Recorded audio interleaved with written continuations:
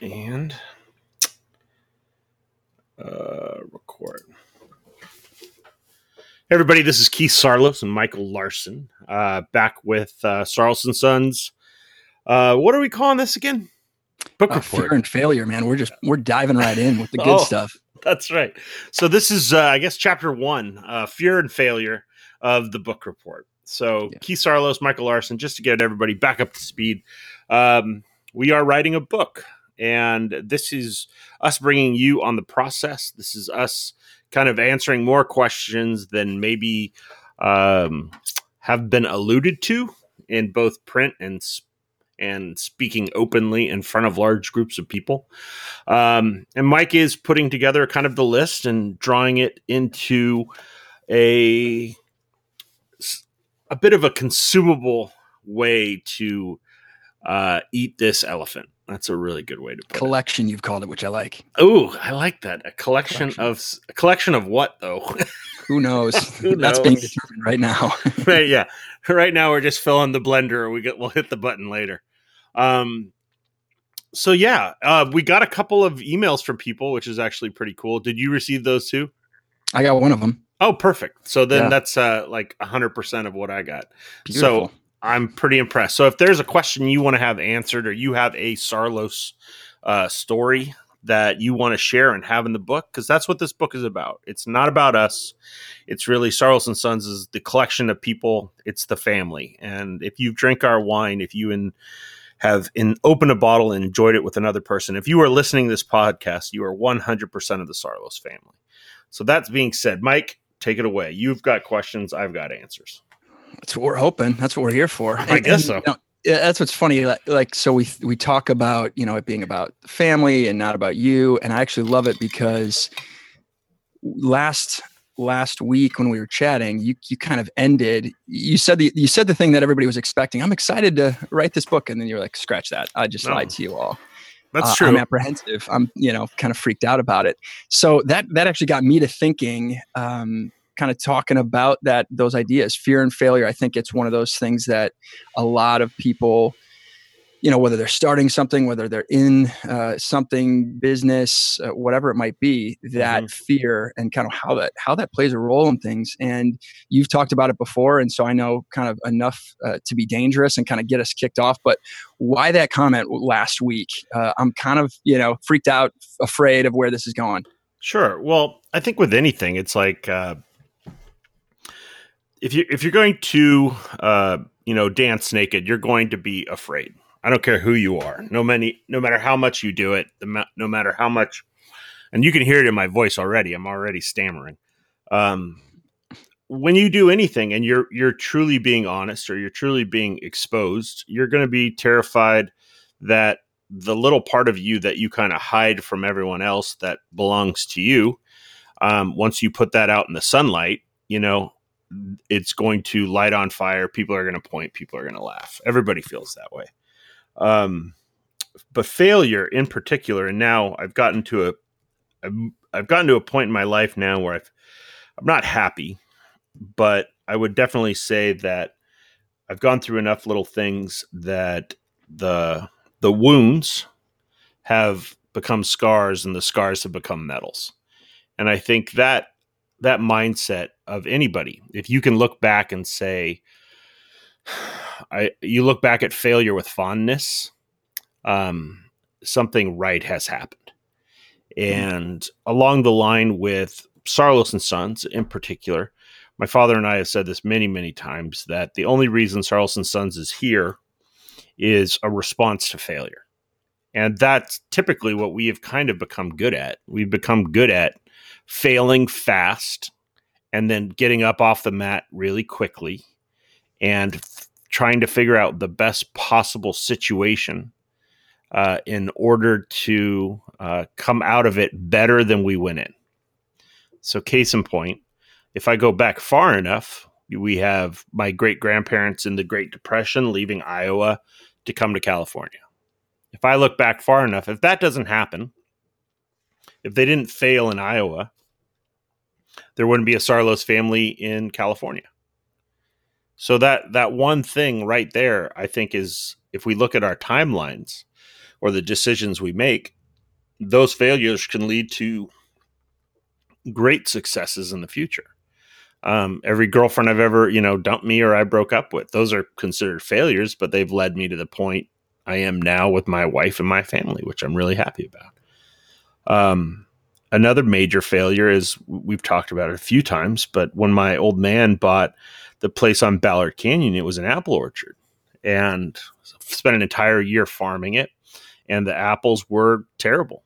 He thought he had them sold. There's this great story. Goes down, picked all the apples on the back of a truck, drives down. He is backing it into the dock, ready to unload it, full of pride and sales. And all of a sudden, the guy comes out and looks and says, no, we're not taking any of this.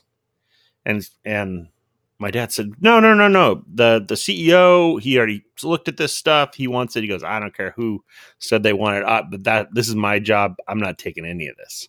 Jeez. And had to drive all the way back from, Vernon, with the truck full of apples, got it back here, pushed it out on the ground, watched cattle eat an entire year of your work and your life. And really the beginning of like him moving here and saying, I want to grow something from the ground and raise cattle, and him wanting to do that because my grandpa wanted to do it.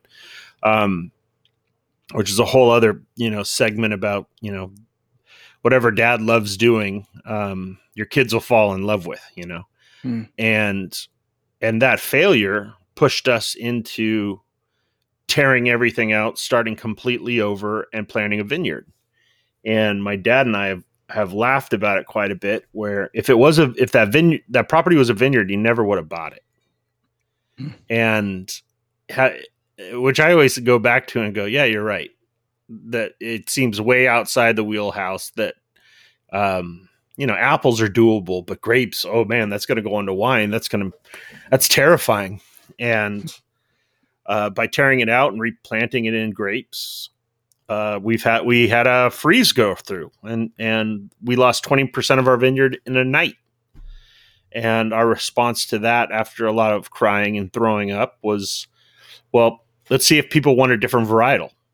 And we bud grafted to Grenache. And we always wanted to plant Grenache. What it did for our vineyard was took all the people that were buying Syrah from us and kind of compressed them into a smaller area. So we had a waiting list of people who wanted to buy fruit.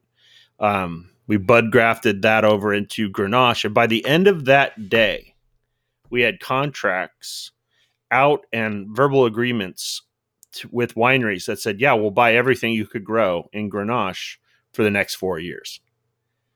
And that, and I could keep going with story after story, which is every time anything happens. Another one is we had 40 tons of cab, our first harvest, that no one wanted to buy from us because it was unplanned. It was a vineyard that no one had ever really gotten great fruit from. We bought it, tore it out, replanted it. This cab was coming online. We had 40 tons of cab and no one to buy it.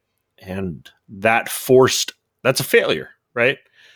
But it forced us into picking it all because we weren't going to let it hit the ground, made it into wine. And then all of a sudden we had to have a place for it to go, which kind of shoved us again into opening a tasting room and moving forward. I moved here for a coffee shop, to raise my kids, and kept beating my face against the wall. Had two shops. My wife had a spa and what is now the tasting room. The economy just explodes in 2008. One little kid and another one on the way, and I was a failure. I couldn't provide for my family, and if everything was going pretty good, I wouldn't have been forced into opening the tasting room to feed people. And that failure piece of it stings, and it hurts bad when you're going through it. Like, it bad. There's no one that hates to lose more than me. Everybody in my family hates to lose. We take it very personally. And it takes a while to shake off. But that failure piece of it, what I have come to learn now and a few years later, is that those rock bottoms are the things that propel you much further than if you were just getting by. That's a long diatribe there, but no, that's good. But and I'm gonna back yeah, you up for a minute, because please. so here, in retrospect, all of these failures now you can see, hindsight's 2020, of course. Sure. If Sure. this, if we didn't fail at Apples, we wouldn't be here today. All of those types of things. But you kind of talked for a brief minute, but where I feel like most people don't linger very long is where you said it stings. Oh, yeah. And so, when people are in failure, I think you got probably a few responses. One is kind of just, lay down and die. Two is, grit your teeth and move on. I guess three is feel sorry for yourself, whatever they may be. Yeah. But where I feel like, because of the failures that you're describing and in your industry, I mean, these were significant failures. Oh, these are pack your shit and go home failures. Totally. Because I am confident that somebody listening will say, Keith, that's where I'm at. And so it doesn't help as much saying, hey, in 10 years, you'll feel good about this. So they're in it. They've just failed, or they're about to fail, or they feel like they're a failure.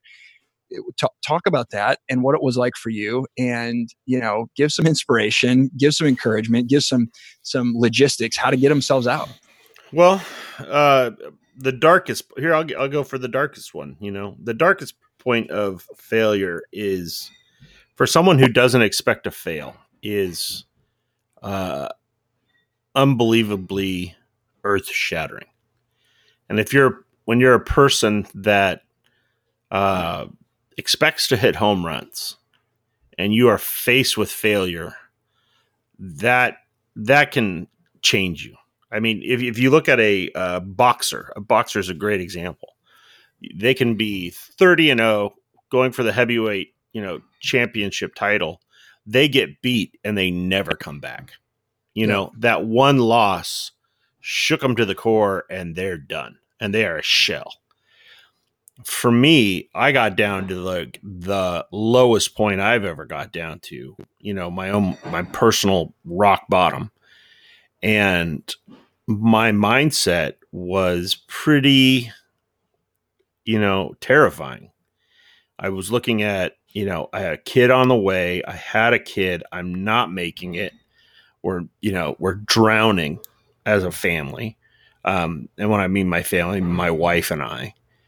And I was so pissed off and losing it that I go, I just don't know what to do. I don't know my next move. And you get that paralysis of fear because you will either decide that, yes, I am a failure and just wear that. And all of a sudden from that day on, you feel like a failure. You've called yourself a failure. You have admitted everybody else is right. And that's tough. And I think everybody has to get to a point where they face a lot of that decision. But for me, I remember where I was and what I was doing and where I was sitting. And I realized that number one, had to shed any sense of self-entitlement I had. I had to pull the person I thought I was, out of the truck with me and shoot him in the head. And the person after that day was now a totally different person. My mom, I have found out later, has prayed for both of her boys to be humble, which is a terrifyingly horrible thing to pray for. It really is. It's like, because that's like praying for patience. Totally. That's going to show up. And then all of a sudden you're like, oh, great.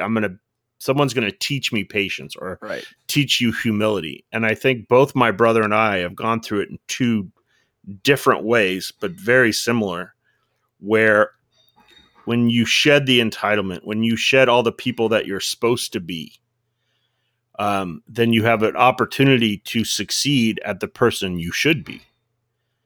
And everybody, and I think that's a common piece of things as it works forward.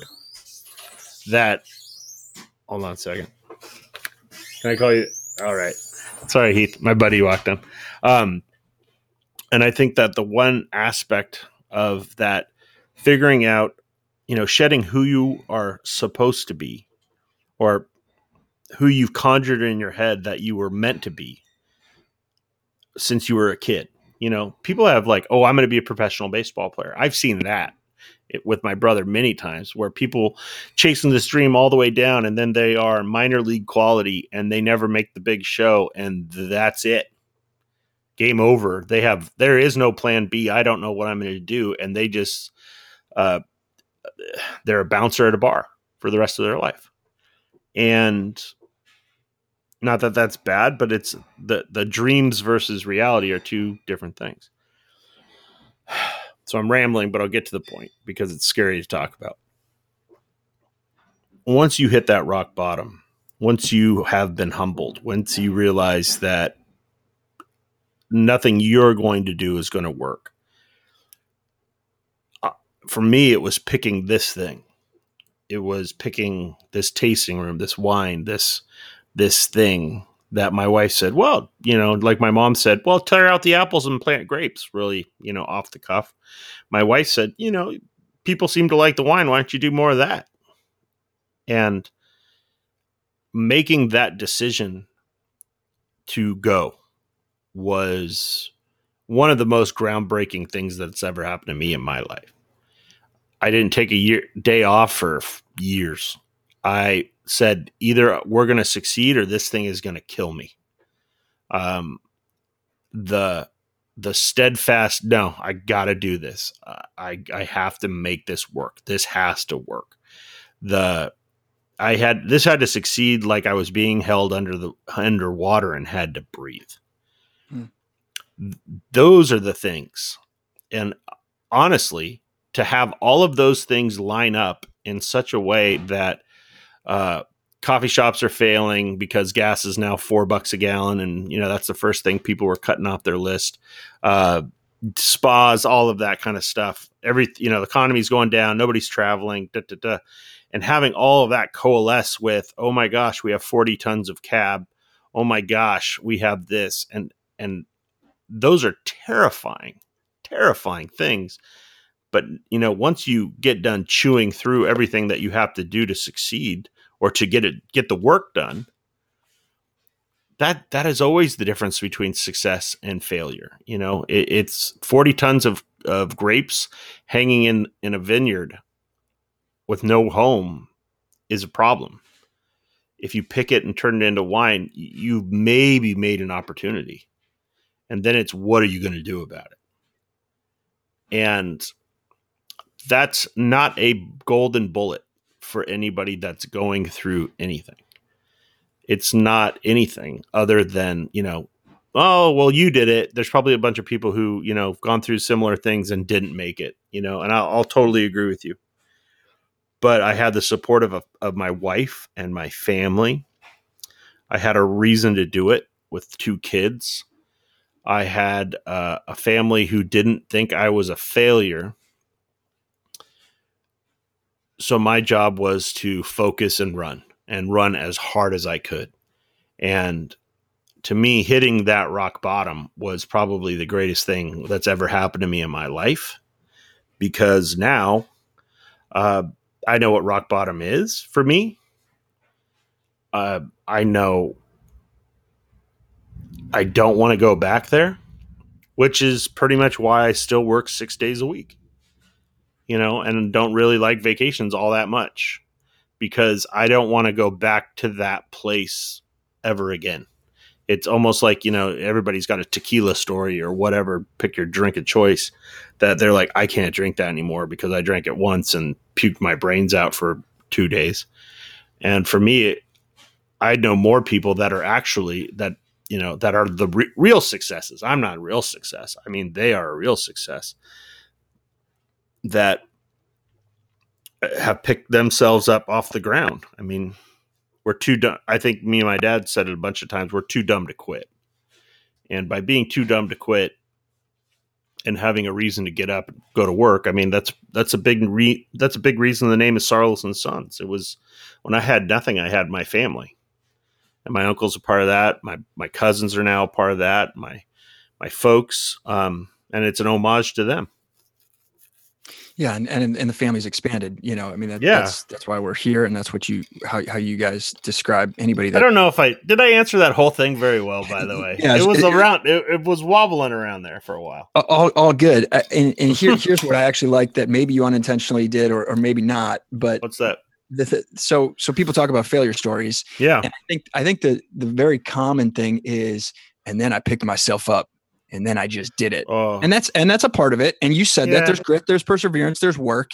But I think that you did two things in there. One, there in both accounts, so funny because in both accounts of Apples and the tasting or selling your wine, in both accounts, it wasn't actually strategic. It was just kind of like, well, let's give this a shot. Hey, not Apple, let's do grapes. 100%. And hey, we've got this. We've got these grapes. Let's make wine with it. And so sometimes we overthink it, right? We've just failed, and now it's like, well, what's that next step? And you just took one, And in both cases, what I love even more is that it was the women in your family that said, let's do this. And so I kind of wanted you to talk in failure the importance of community, and you alluded to it. Hey, I've got family, and I've got But I think a lot of people in failure just say, "Hey, I'm going to pick myself up by my bootstraps. I'm going to do this all myself." That's not how it went. No, and I think that's a very scary place to be, because then all of a sudden you're putting yourself on an island. You're already feeling like shit. And now you're isolating yourself, and that never goes well. That's when you can really get into the darkest corners of your mind and believe the things that you're saying to yourself. Everybody needs people that are on the outside that go, "Oh man, you've been through that.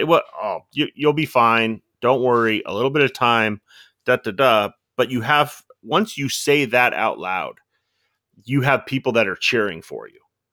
Yeah. Letting people know you're drowning is an okay thing to do. And it's actually a really smart thing to do, because then the person sitting on the side that actually can help you has the opportunity to help you. If you're looking for a job, don't be quiet about it. Tell as many people as you possibly can, and be the best person you possibly can, because people want to hire people not only they like, people they believe in, but people that are out there, unabashedly going, "Hey, yep, I'm looking for a new job. I'm totally looking for a new opportunity. I'm looking for a new career. I'm getting after it," because that person walking through your door that's upbeat and has tools and says, "I'm ready to dig. Where do I dig? Show me what to do. I can't wait to do it." Those are the people you hire. We were just at the parade thing, and like all the kids that are in 4-H, I go, if you see 4-H on a application, hire that kid. Hire him, because that kid will has birthed a cow. That kid has got their hands super dirty and picked up crap and done some stuff that maybe you wouldn't like to do, but they went, "Shoot, I'll do that," because they're not above it. They're not below it, but they're also the people that go, "Oh, I've been through that. Great. I would like to do this instead." Maybe hire that person, because they will show up. They'll be on time. They are awesome people, because, you don't give your life over to taking care of animals and that whole, the show that goes along with it, if you don't have a heart for really, a work ethic, but you also believe in what you're doing. Those are unbelievable kids to hire. I always believe in those. Totally. My kids are not 4-H kids either, by the way. So even in the bottom of kind of that pit of failure, where you're struggling and you're not sure what to do. I mean, we overthink it a lot of times, but you're saying even just movement, you're just doing something ends up being you're creating some sort of connections with other people that may turn into something. You're creating ideas just because you're not stuck. And I think even the bigger piece of that is, if you sit inside a closed house, windows drawn, TV on, not moving, you're never going to kickstart the engine. Every car that, like, I drive an old truck, but it starts every time because the engine keeps moving, right? And not to be rah-rah, because I know people that have like, I'm a white man in America. I'm born on second base. Let's be honest Sure. about that, right? But there are people that have it way worse than me. I mean, Mhm. way worse. Even my rock bottom, there's people on a daily basis it's worse. And I'm never going to say that, it was way worse for me than you. That's not true. The piece that I think is the difference maker is the people who get out there and hustle, and the people who get out there and move forward and push their little rock ahead 2 inches today. Right. My dad and I talk about that all the time. It's like, how far did you push your rock today? Hmm. Did you get it 2 inches? Sometimes it rolls back on you. Sometimes it slides 2 feet, but you need 2 inches. If we can move this thing forward just a little bit, just a little bit, just a little bit, just a little bit.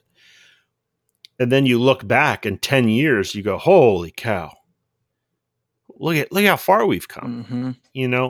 That is the bits and pieces that make things happen. And I'm not saying I have any of the answers, but what I am saying is if you are interested in something, get more interested in it. Because I am I always like to say, I'm a generalist. And what I mean by a generalist is I like everything and I want to know a little bit about everything. Yep. I'm no expert in anything, but I know enough to be dangerous, right? So if my computer breaks or my wife's computer breaks, she can come in. She's like, my computer's not started. My buddy Tommy was here. He's like, hold these 3 keys down, because he is in IT. It started back up, but then I knew what to do after that, right? You look like the genius. He's the genius of knowing that 3 key code. But then when he gets back, I'm like, okay, how am I going to streamline your computer so this is never going to break again? I'm dangerous enough at that point. Yeah. When we started doing labels, I didn't have enough money to pay someone to design labels. So I taught myself Illustrator because of friends who had a design business that I was always interested in what they were doing. As my wife says, everything I'm doing now is the culmination of everything I was kind of interested in over the course of 30 years, right? Yep. Coming all together. It is. And it is coming all together. And I think there's so much. Now we're going to get back to the failure piece of it. Yes, have people around to talk to, be very vocal about what you're going through, because people will run to your aid. People will run towards you in time of crisis. The right people will run towards you in a time of crisis. Those, everybody in their life has their first responders that will show up and say, what can we do to help? And then hopefully they're the people that go, hey, this guy over here is looking for a job. This girl over here is looking for a job, or they're going through this hard thing. Oh, come to our house, eat dinner. Let's get you out of the seclusion, right? There's tons and tons of things like that. But when you are out there and you're creating, movement, if you're interested in something and all of a sudden you find yourself with more time on your hands than maybe you want, it's like, start doing things. You were interested in Adobe Illustrator or designing something, pretty good time to just sit in front of a computer and watch YouTube. And then at the end of the day, go, I made that. That's a win. It's a stupid thing to say, but everybody wants wins. And the Sarlos and Sons, the people who are around here, the building, all the vineyards, everything, is people that are just compiling very, very small wins. And the grape analogy is easy. It's like there's one grape. Does that make a bottle of wine? No. Does a cluster? No. Does one vine? No. Does a vineyard? Yeah. Oh yeah. It's that adding those little bits and pieces together and piling them on, and pretty soon you're kind of standing on top of your own rocks going, oh, I didn't think I was going to make it out of that hole. Yeah. But I'm in a different place today than when I fell into the hole. And maybe that's the goal. I have so many people I know that, will live 2 inches above rock bottom without hitting rock bottom. Yeah. And that to me is so much more dangerous than just taking it in the teeth. It's like, get punched in the mouth, lose a tooth, get up, start over, and start over. Yeah. Start chopping more wood, move your rock. All right, so this one will put you on the spot. Then, Oh no. looking back over the last, I mean, I guess it could be over the last 10 years, even beyond that. But I can't believe I agreed to this. What I kind of know, idiot would do this? great. What a moron. What's a failure that you look back, you say that was the most painful one? Oh.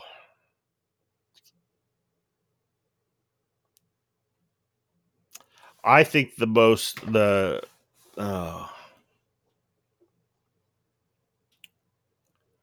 I think the biggest failure I ever had was when um I would second guess. I how should I say it in the right way? I didn't love myself at all. Hmm. So my failure was to recognize that other people around me still cared about me, because I was so down on myself Wow. for a stupid thing like work or money, right? Yeah. That to the point where I couldn't see it coming in. You know, I couldn't. Everybody else was there. Like I said, look for the people that are running at you. You know, I had a wife and kids and parents and close family, friends that I was trying to work my way out of a hole, and I was just getting deeper and deeper, and not seeing that they were there waiting for me to ask for help, I think is a good way to put it. Yeah. And not in any way other than just saying, I don't know what we're going to do. I mean, just saying that out loud. Yep. It's kind of like it wasn't like I turned to drinking or drugs or anything like that, but it's like, but I am really bad at hiding how I feel. Sure. And as my wife says, it's like smoke. She said, I'm very effective, where if I walk into a room and I'm in a good mood, the room will go up. If I am in a bad mood, it will fill that room with smoke. And that's a powerful thing. And I think my greatest failure was not just, it's the thing I'm preaching everybody to do now, I guess is a good way to put it. Totally. It's saying, keep your head up, look at other people, say, this is going wrong. I don't know what to do. What should I do? Do you have any advice? I'm putting myself out there. And I think that's the thing. It's the putting yourself out there piece of it that is so uncomfortable. It's why I'm squirming in my chair right now, because putting yourself out there is an uncomfortable thing to do. Everybody has parts of themselves they're ashamed of, parts of themselves they think don't measure up, and parts of themselves that we live in a society now where everybody has their 15 minutes of fame and their human highlight reel, and putting out the failures is not really something we have become accustomed to anymore.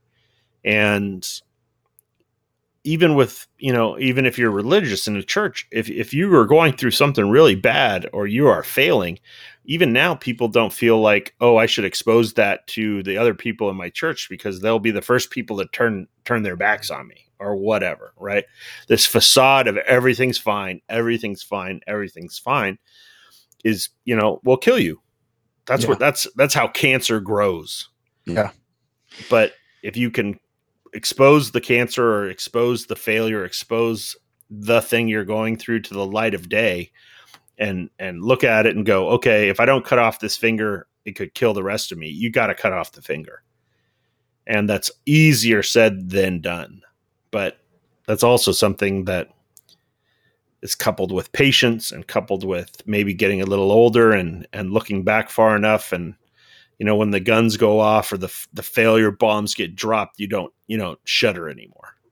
Yeah, that's good. Okay. So, and you kind of said it in there, which I love, because this is really the theme of Sarlos and Sons with the book, for sure, is the idea of even connecting over those failures, and I guess the sharing of those failures. What have you seen? How have you seen people reach out to you, or community kind of impact, because you said, yeah, guys, I was a, failed apple farmer, and then I was a failed this, and I was a failed that, and I've got a string of failures. And oh, by Yeah. the way, which I love, you said this, I don't know when, but every beautiful thing I have in my life is because I failed at something else, and kind of That's, that yeah. stigma Oh. that we have, right? That failure is absolutely bad, and we cannot do it. So we're so careful to not fail, and then we don't end up doing anything great. So kind of talk to those, that what connections have you made with people because you've either because of your failures or because of the openness that you've had about them? What we're doing right now. I think that's the best possible example of it. It's like my freshman high school teacher. I thought I could write. I thought I was creative enough to write. And I would put something out there. And she literally told me once, like, you should not write. Oh, jeez. And I was like, okay. And that was it. And I didn't like write anything for pretty much until Instagram or Facebook or whatever. It was probably 20 years. Man. And it was like, okay, really? Okay. Well, you're a teacher, so you must know what you're talking about. Right. Which is, that one act has me on a school board now because I'm like, I want to make sure we're not doing that. Right. But when I think of failures, I'm a ball of failure that just seems to be rolling downhill, picking up speed, which is a really terrifying thing to say. But the best part of that is I'm not afraid of it anymore. Yeah. Because failure has killed so many more dreams than failure, like true failure, ever could. Because the person that goes, oh, I want to do this, and somebody says, nah, that probably won't work. Or you have the whole group of you shouldas, like you should have done this. I go back to thinking about the man in the arena piece of it, which we should probably, print and put in there. But Teddy Roosevelt, there's a lot of people up in the stands, right? And there's a lot of people circling and looking down on that field and saying what you should do. Mm-hmm. And there's going to be a winner on that field, and there's going to be a loser on that field, and everybody's going to see it. Mm-hmm. And if you're going to be one or the other, right? But truthfully, it's the people that are down there on the field that are covered in sweat and blood and dirt and everything else that are actually living. They're actually putting it out there. They're getting up every day with some sort of weird possession charge of, I've got to move a rock. I've got to do something. I've got to get out there and get into the mix. The whole Cash hat became because of that, because he wanted something with somebody else's name on it. And I said, our family cheers for people with our name on a field. If you're not on the field, there's no reason to have people on a field affect your mood, right? If your team, if you have a team and you say we, but you've never played on that team, if you've never got a check from that team, don't say we, say they. That's right. Entertainment that has nothing to do with your life. No one should get in a fist fight or feel bad about their day because a bunch of other people that get paid a lot of money feel lost a game that they will go out to dinner with the other team where you will fight the other team. It's right. Like, no, I've seen enough of that through my brother, right? It's like, oh, we lost. Well, I didn't have a good game, but I'll go to dinner with them because I played college baseball with that guy. Right. I don't hate them. They're my friends. We just played a game. They have it, thought through. But, with Cash, it's like, oh, I want this. It's like, nah, let's make it. So we went and made a hat. For me, going back to the question again, the failures that have balled up together have moved us forward, and it has not made us scared to get out there and throw it all the way out. And for me, the person who got out of the truck that day after shooting who he thought he was supposed to be in the head was a blank canvas. And I said, well, every day from today on, I'm going to live it all the way out there. I'm going to be terrified of everything I do. But pretty soon, it might feel normal. And it's like the person who gets out there and walks the first mile and then maybe jogs a quarter of it the next day, and they're piling wins up. And then I'm going to run a marathon. Yep. And then they run a marathon, and then they're like, this is our pace now. Yeah. All right. I was just going to say, in the bigger scheme of that, again, those things I think can become contagious. Totally. And when you're really honest with people, I'm too honest too quick usually, which people go, and I'm funny. I try to be funny, and I'm honest and quick. So I basically as funny as like a junior high girl, where it's like they make a joke, but it's like super cutting, and it was like way too close to being real. So I do that a lot, which doesn't make anybody happy. But every one of my good friends, I mean, it's like, yeah, you went through the fire at one point, and we got to a place where we've been open, we've been all the way out there together, and that's my comfort level now. That's the comfort level is there's a pretty big wall pretty far out, but once you get inside of it, it gets pretty scary pretty quickly, I think is a good way to put it. Well, and so most of the time we've been talking about failure, and I think that's good. The other side, and I think we all often interchange them, fear and failure, probably because we so often it is the same thing. We fear failure so bad, right? And we aren't actually fearing. Fear keeps us alive, right? Sure, totally. And I think that's why it makes such a correlation. It's like if you see a big scary animal, you want to run away, right? Because you're fearful. But that also keeps you alive. I also think exactly what you're talking about. The fear of failing is something that will keep us safe. And we live in a time where being safe is key, right? Where we'll give up any level of freedom possible in order to be safe. Yep. And safe, it to me is like being a C student, right? It's like either fail or get an A. Pick one. C is like you're barely existing. Either go to class or don't. And that has become I think a key piece of it, where the people I know who are fearless or calculating fear, or actually try to put themselves in situations where they feel alive, that's an addictive drug. Yeah. That's a big one. People say it's adrenaline junkies.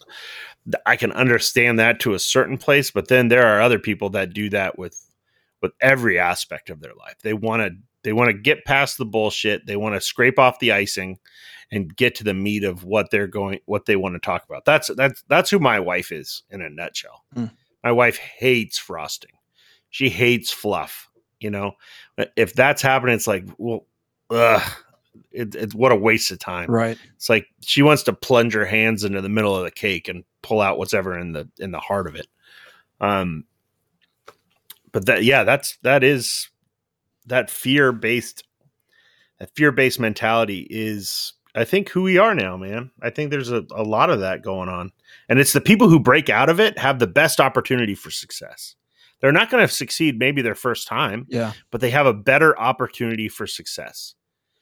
And they get to truly be an original, which is another crazy part of it. Right.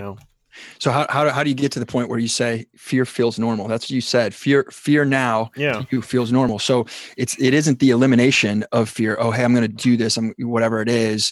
Once I have no fear, it's normalizing. Hey, it's always going to be there on my shoulder, and yet I'm going to keep going.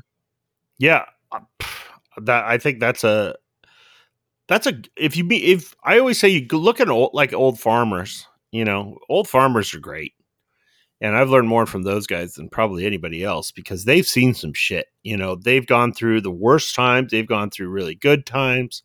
They rarely go to Vegas because their life is a gamble constantly.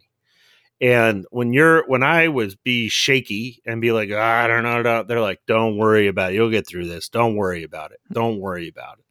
Work hard, prepare, don't worry, because action will replace the worry.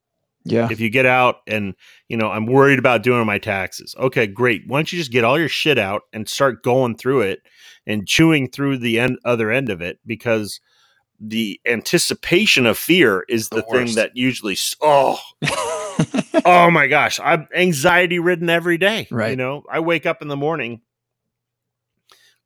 like to the brim, chock full of anxiety. And everything I do in my life throughout the day is to burn as much of that anxiety off as I possibly can. It's like, okay, there's a pile of wood over there. We're going to burn it all. And by the end of the day, I fall asleep like a baby because I got through everything. I moved forward. I went, we moved the rock. We did all of the things I was just talking about, but I'm not going to sit there and stare at the pile. Yeah. And I'm going to burn it. It's like, we have to burn all of this because the pile will be bigger tomorrow if we don't burn it today. Totally. And that's my fear pile. Because you look at all of this stuff. Why would I do a podcast? This seems like the most, especially doing it with you. It's like, I'm going to let somebody ask me like invasive questions about my life. And then I'm going to record it. And then I'm going to put it out there. Like I'm cool with it. That's insane. You know what I mean? Yeah. I know. Here we are on the boat. It's like the boat is out. The ship has sailed, man. Right. That's the key. It's like, I can't think of a worse life than being in a cubicle. Like, you watch The Office, and The Office is comfort food. But I also look at it, and the set doesn't change. Sure. And the people don't change. And there's a new crisis, but that's a comfort show. That show is made to make you feel comfortable, and people fall asleep to it at night. And it's a funny show, but it shouldn't be how life is. Life should be as terrifying as possible, because currently we're living in the best time ever to be alive. If you want to publish something on the internet, anybody can go find it. You don't have to be a huge company with a big studio look at us, man. We have 2 headphones on. We're sitting down with 2 mics that cost $100, right, and we're recording a bunch of stuff that Jaime Macias found and said, oh, this is the best way to do it because he's a genius. And we're going to put it out there. We don't have to be big to be powerful. And if you have a thing where you're like, oh, I've been thinking about doing it, it's like, do the thing. Yeah. Like, make your thing, start your thing, because it might fail and it might explode, but the thing you're building is not you. Yeah. And that's the other big piece, because Sarlos and Sons, I keep saying it's not me, right? There's a huge amount of it that I love, that I've built, that I feel like is me. But if I hit the lottery tomorrow and all of a sudden a big, huge truck of money just shows up and it's like, you never have to go to work again, I would still do this. Yeah. I still love what I'm doing, and maybe our tools would get really nice, sure, quite honestly. But in general, if someone came up to me with a magic wand and said, hey, there's a better way that you'll enjoy more to take care of your family, but you have to give up Sarlos and Sons, the answer, okay, sure, no problem. Because it isn't who I am. The people that came along, my children, my wife, my mom and dad, my family, my cousins, everybody, with our name on it, that's who we are. Everybody who comes in here and enjoys our wine and has pushed us in different directions to be better, they are the family, right? That's the part. Wine is the byproduct of what we do. And if you're that person, that your audience will find you. Because I know we're covering a lot of ground here, but it's like, you only need, start with 30 people. And if those 30 people are like, dude, this is really good, I like it, this is awesome, I want to buy one, turn 30 into 300 and turn 300 into 3,000. And if you can get to 30,000 people who are really impressed by what you do, you can make a living off of it the rest of your life. Yeah. And I think you're right. This one's Fear and Failure. That one's Slow and Steady. That's a whole episode there. All right, I do have one other kind of question here about fear, Okay. as people are drawn to you, because I think in part because you've done it afraid and you're doing cool things and drawing people together, and fear has been normalized. What do you see most people are afraid of?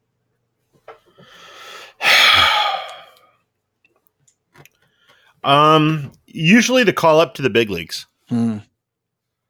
I think everybody can be, comfortable in high school ball or whatever.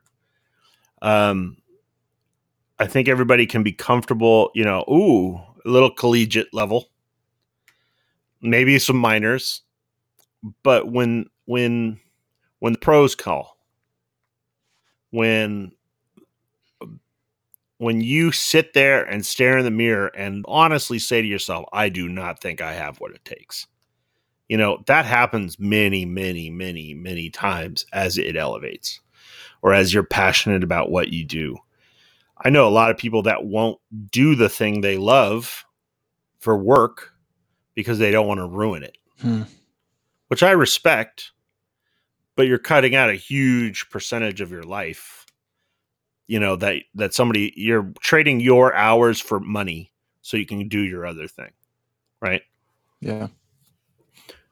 But when you get the call to the big leagues, I think everybody's afraid of that. But then there are people that go, you have to have absolute like crippling self-doubt to keep you moving forward every day. And then absolute, like it's a Venn diagram. I have it both, it's like, you have to be an absolute narcissist to think you can do it. And you have to have crippling self-doubt to keep you trying to do it, and that's me. I mean, it's like the little circles like barely cross, and that's where I live. The sweet like spot. Complete. Oh yeah. It's like, I am like watching my brother pitch in a stadium, right? Nationally. Like he was out there on a mound. People are looking at him. He made it. Yeah.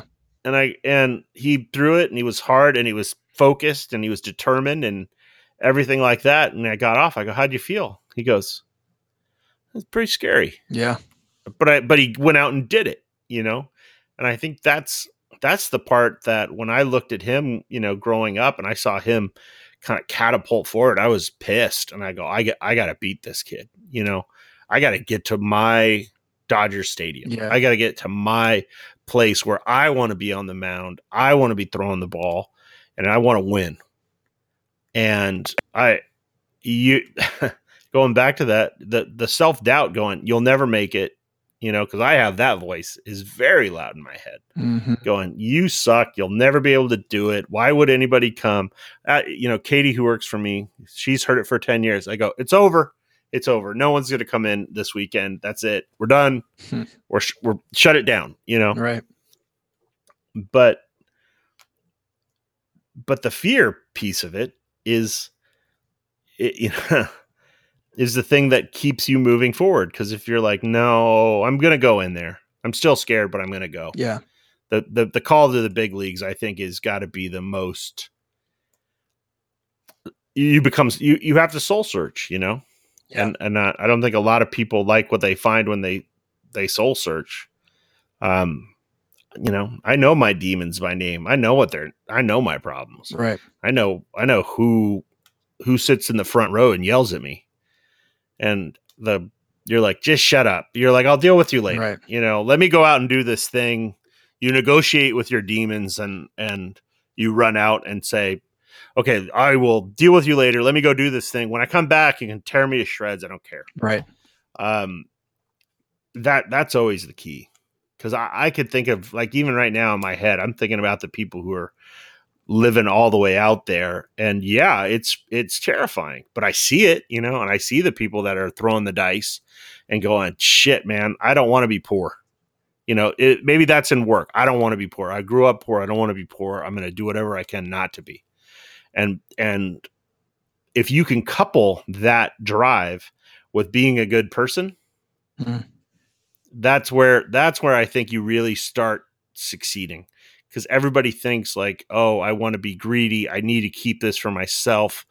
It's mine, mine, mine. You know, the Daffy Duck thing where Yeah. he's just running around grabbing all the gold, kind of a thing.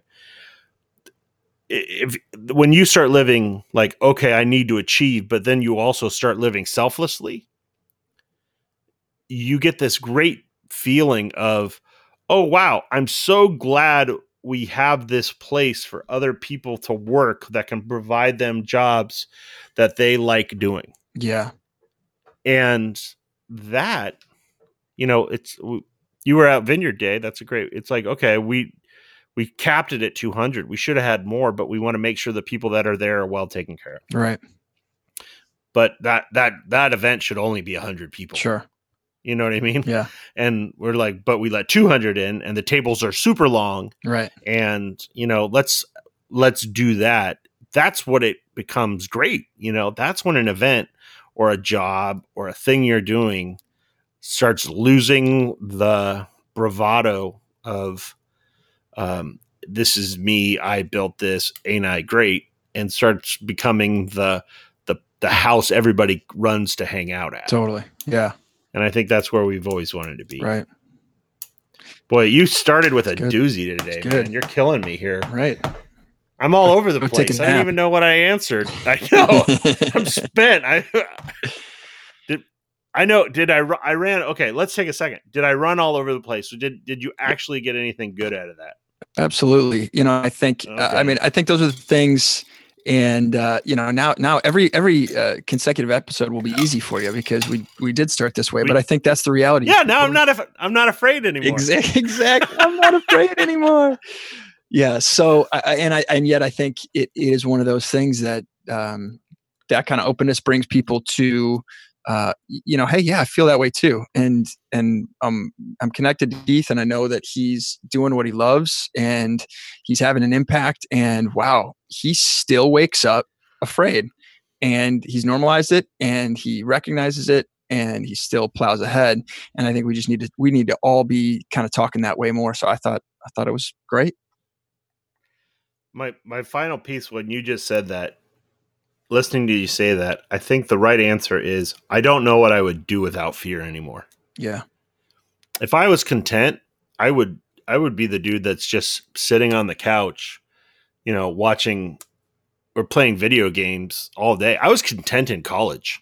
You know what I mean? Yeah. It's like I had food. I only had to do this a couple hours a day, and then I would skip that half the time. Right. Like what else and is then there? You're like, yeah, and then I'm just gonna go out drinking with your friends at night and play video games and cruise around, whatever. Right.